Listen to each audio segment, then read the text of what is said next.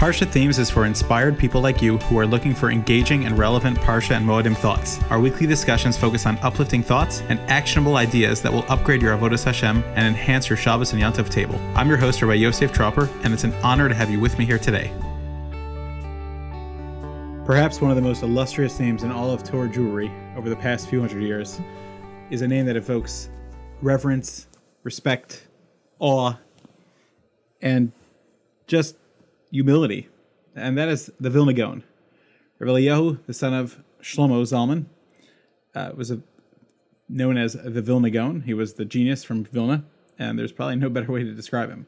Another acronym he's called by is the GRA, which stands for Gaon Rabbeinu Eliyahu, and he was born in 1720, passed away in 1797. He was a scholar of highest note when it came to Bavli, Yerushalmi, Sifri, Sifra, Halacha, and Kabbalah, and he was also a very staunch Misnagid who fought against the Hasidic movement. We'll talk about that as well.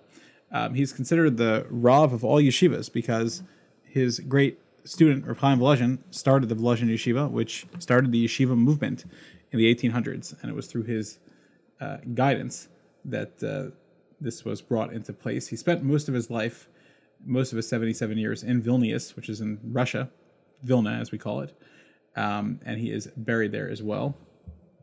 Today Vilna is in present-day Lithuania, but in his time it was Russian. He was a child prodigy by all accounts. The Pnei Moshe, or Moshe Margolius, was a commentator on the Yerushalmi. He was his Rebbe for his younger years, and supposedly he gave him back to his father at age 5 or 10, depending on which version of the story, and said, "I can no longer teach your son anything else. I've taught him everything that I know." So the Vilna Gaon's mind was certainly brilliant. His own father was also his Rebbe, passing on the Masorah to him. By the time he was 20 years old, his fame had spread throughout certainly all of Europe, and his glosses on the Shulchan Aruch, Biuri HaGra, put out by his sons, and written mostly by his pen, are considered brilliant in their penetrating detail of halacha and extremely succinct to the point, and very pertinent and need to be addressed in all halachic decisions. The Mishnah Berurah quotes him often, and he certainly influenced the way that we understand halacha. Although Rav Chaim Volozhin carried on the legacy of his Rebbe, which was to be a Misnagid and fight against Hasidus, which was spreading like wildfire, in their opinion, Rav Chaim's son, Rav Itzla of Volozhin, did accept Hasidus to some degree, and it's been explained that the Gra's staunch opposition to it was in order to keep it in check, and that ultimately the balance between Misnagdim and Hasidim, although of course there were some fundamental differences between them, but ultimately we are serving the same Ribbon Shalom, and a healthy balance has been reached between the two circles. It is said about the Gra that by age 4 he had memorized the entire Tanakh, and he certainly had what seems to be a photographic and brilliant memory. He was well versed in science and astronomy, and he even wrote some math books which helped explain Torah concepts, and he was not afraid of science in any which way, as he saw it to help explain Torah, but more importantly, from Torah itself, there was so much science to be learned. The Vilna Gaon's big idea was that everything is in the Torah, and he would spend much of his time, this is testified to by the Baruch Epstein, the author of the Torah T'mima, whose sefer was meant to bridge together Torah Shebachsav and Torah Sheba'al Peh. He explains that the Vilna Gaon, for the last years of his life, spent most of his time learning through Chumash and explaining how the concepts of Chumash all hint to Mamari Chazal and the depths of the world. Very famously, he refused to accept any position as the Rav. However, he's listed as one of the founders and one of the original Magidei Shir of almost every great initiative in his time in Vilna. So, for example, the Mishnayos, Chaver Mishnayos, Chaver Halacha, and other groups, he was one that led off their shiurim according to Pinkases, which are documents that come from his time. So we know that he was extremely involved in the community, although he did not hold any official position and refused to take an official position. In the famous controversy between Rav Yonasan Eibschitz and Rav Yaakov Emden, the Vilna Gaon did defend Rav Yonasan Eibschitz and did sign some documents as well. And only because Rav Yonasan Eibschitz, who was one of the Gedolei Hadar, who was 65 at the time, had requested of the Gra, who was 35 at the time in 1755, to express his opinion, because the Gra was considered a world expert in Kabbalah at that time. The Gra was interested in teaching Torah to those that were fit to learn, and most importantly, he was not looking to teach to the throngs. He focused on his select Talmidim, who were great people, his chosen Talmidim, and they were really the ones whom developed and spread his Torah throughout the world. And most of the Torah of the Gra that we have now is because of these Talmidim of his. Be it Rav Chaim Volozhin, his most famous pupil, who met him when he was a young boy and complained to him that he had studied Moed, I think it was 24 times or so, and didn't remember it. And the Vilna Gaon looked at him incredulously and said, "You only reviewed it 24 times and you expect to still remember it? You have to just constantly go over it over and over again. That's the way Torah is, until it sinks inside you." And so that was one of his most famous Talmidim, Rabbi Nachman Mendel of Sokolov, a very famous Talmud of his who put out the Gra and Mishlei. Ritzak Isaac Chaver is very famous Kabbalist Talmud of his who put out many Sfarim based on the Vilna Gaon's Torah. As the Gra's children themselves testify about their father, he fulfilled the Mishnah in Avos, and he did not go after any honor or wealth or food, because it was Kachi Dark Shel Torah Pasam Al Tocha Mayim Suratishta. They literally described his 2 hours of sleep taken in 30-minute increments that he slept, and his minuscule bread and water that he ate. Yet, as my Rebbe, Rav Asher Rubenstein, always quoted, the Vilna Gaon was a man who lived a life of simcha and was nurtured and happy, and people watched him and they wanted to see where he was getting this nurturance from, and they saw that he literally was getting it from a Torah. Kihem Chayenu V'Arachamenu. The Torah was nurturing him and giving him life and health and vitality. We know, fascinatingly, that the Vilna Gaon tried to make a trip to Eretz Yisrael, but he did not get past Germany. It was very, very difficult to get there. Eventually, his Talmidim got there, and they even adapted many of his customs. The Talmidei HaGra were from the original settlers in the 1800s.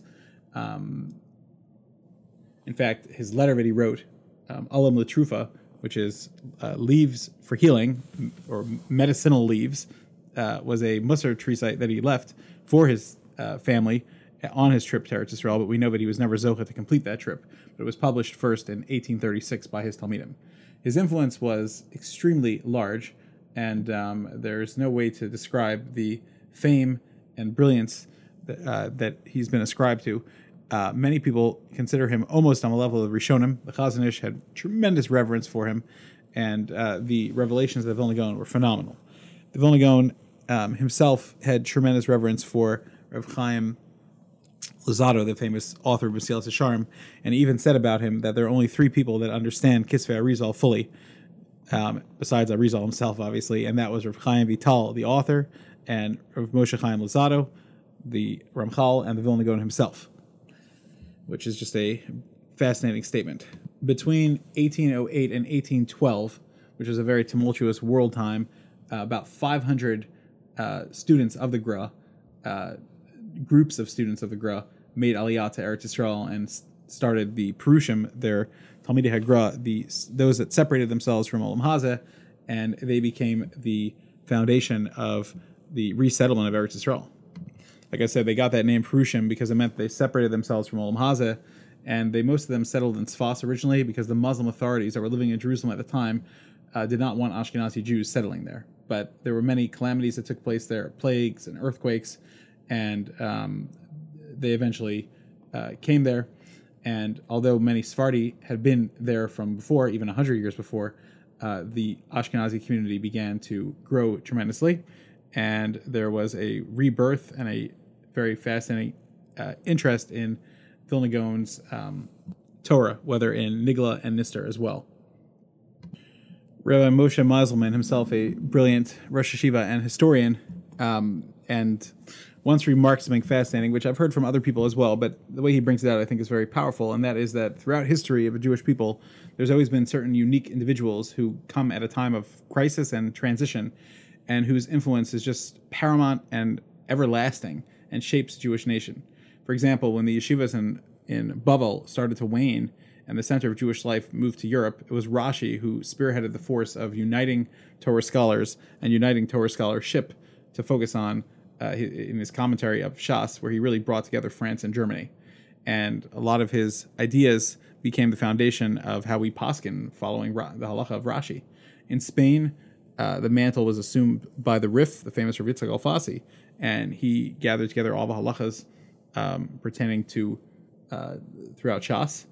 And for example, another person at a transition period was Rav Yosef Karo, who brought together the Shulchan Aruch that basically established a norm for all of Jewish halacha.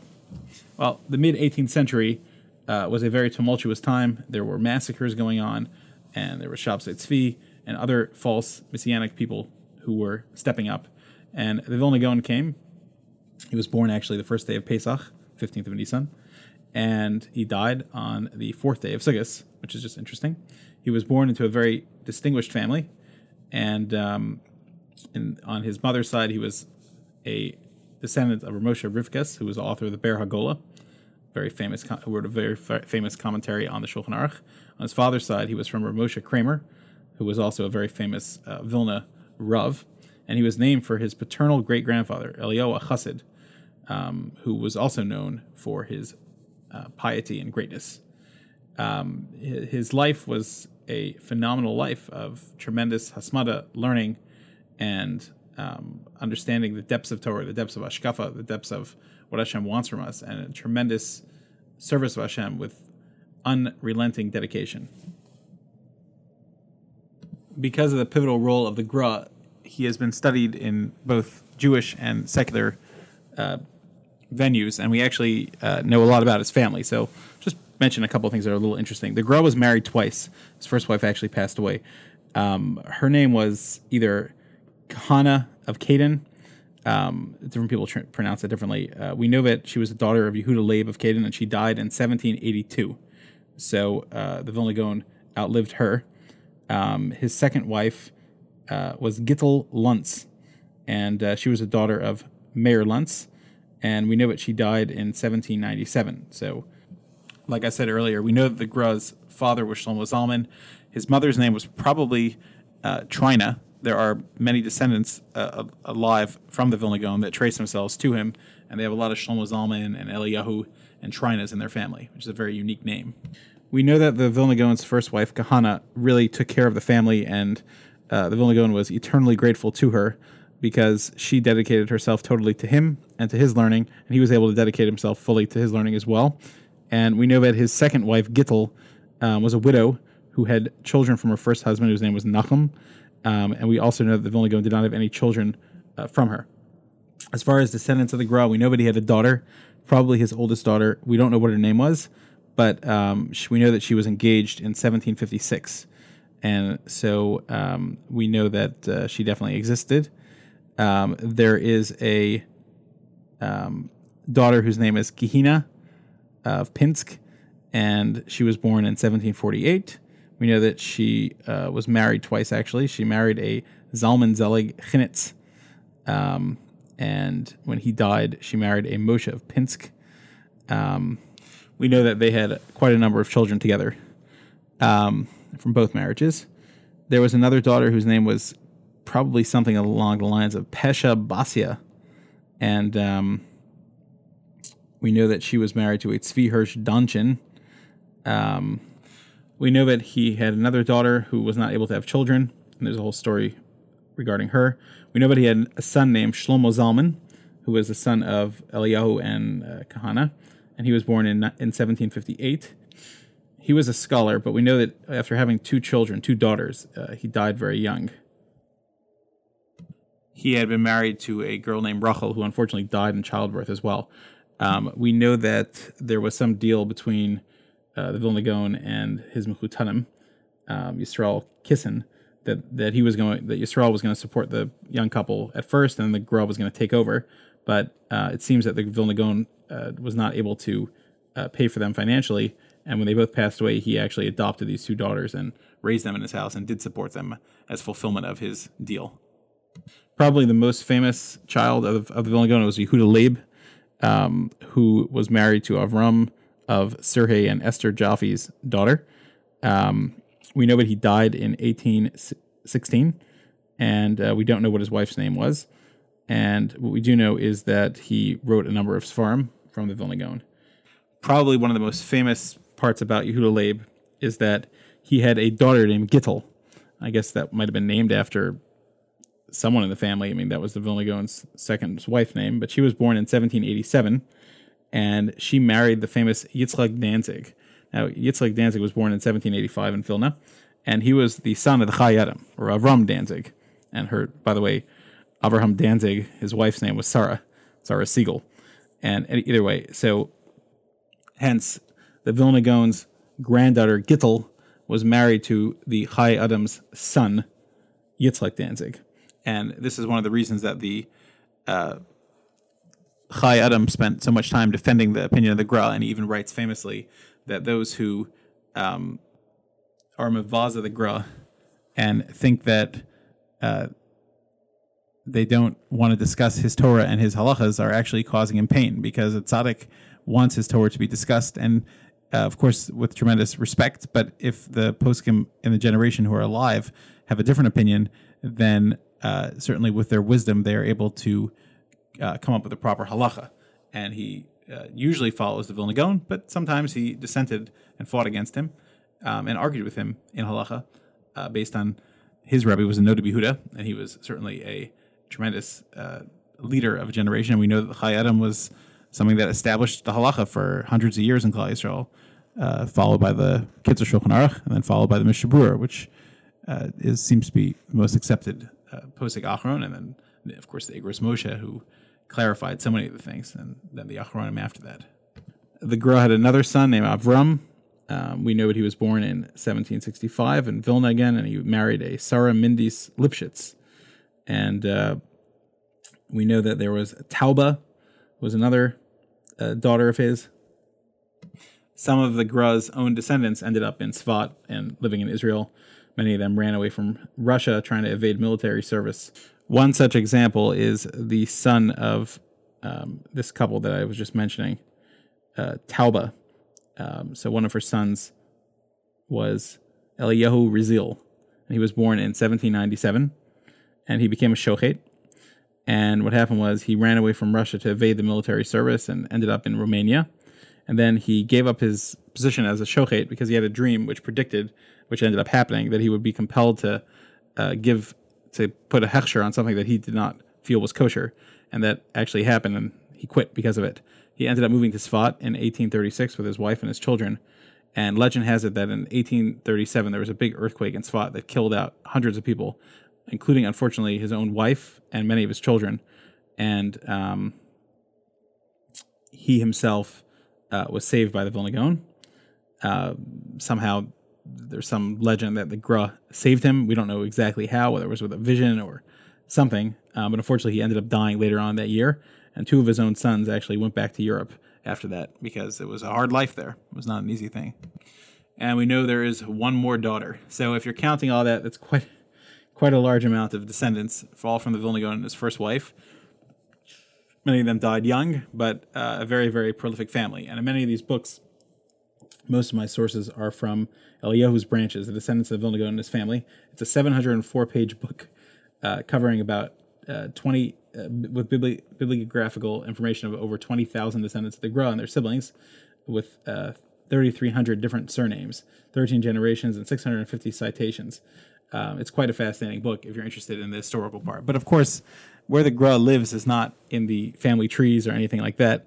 It's in the Torah that he has given to us, and the brilliant lessons that he instilled in us is what keeps the Vilna Gaon alive. That Sifsos of Dovos Bekever, the Tzadikim Misasim Kurin Chaim, that's where the Gra really lives. And of course, we're fascinated by his physical existence, but the truth is that his many, many descendants and his many, many Talmidim, he learned under Rabbeim, who had a Masorah from Moshe Kibbutz Torah Sinai. You could trace yourself, the Vilna Gaon trace himself back to the Kadmonim.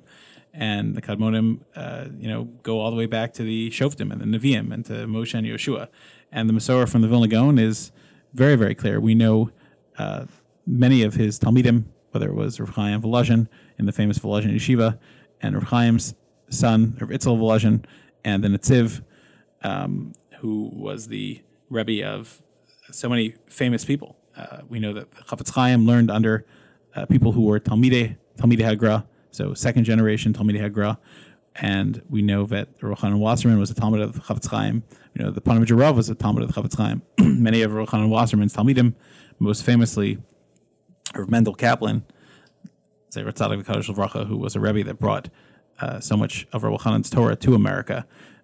So that is a Masorah that goes all the way back up to Moshe, and many of the Talmidei of the Panovich Rav, who was a Talmud Muvak of the Chafetz Chaim, brought that to the Eretz Yisrael branch, and so many of the Rosh Yeshivas, including my own Rebbe, Rav Asher Zelig Rubinstein Zatzal, learned under the Panovich Rav, and many of the great Gedolei Hadar were involved in Panovich, and Rav Shach himself was a Talmud of the Chafetz Chaim, and Rav Chaim Moser. All this Masorah in the great city of Vilna goes back and to the Vilna Gaon, which goes back to the Kadmonim, which goes back to Moshe Kibul Torah Sinai. That is the foundation of our Jewish faith. And as we go through the beautiful and brilliant nuggets of wisdom from the Vilna Gaon, let us be inspired by its brilliance. Let us be inspired by its Yiras Shamayim, and let us see the depth of Torah and the beauty of Torah. That was the Gra's mission, to teach people how to be Ovdei Hashem and to serve Hashem and to see the congruence of Torah and the depth and penetration, the all-encompassing. Like Rav Hutner always says that it's called Chachmas HaEmes. Why is Kabbalah called Emes? Because Emes is when everything jives. And like the Gra says, that when Pshat is accurate, and then it fits into the Sod. And when the Sod is accurate, it fits into the Remez and the Drush and the Pshat, and everything ties together, and everything is perfect. And that's what we're looking for when we look at the Torah. We're trying to study it, and that we should understand it as deep as possible, and it should have the biggest impact on us. Thanks for joining us. For more Torah content, and to make sure you never miss an episode, don't forget to subscribe and visit us at parshathemes.com.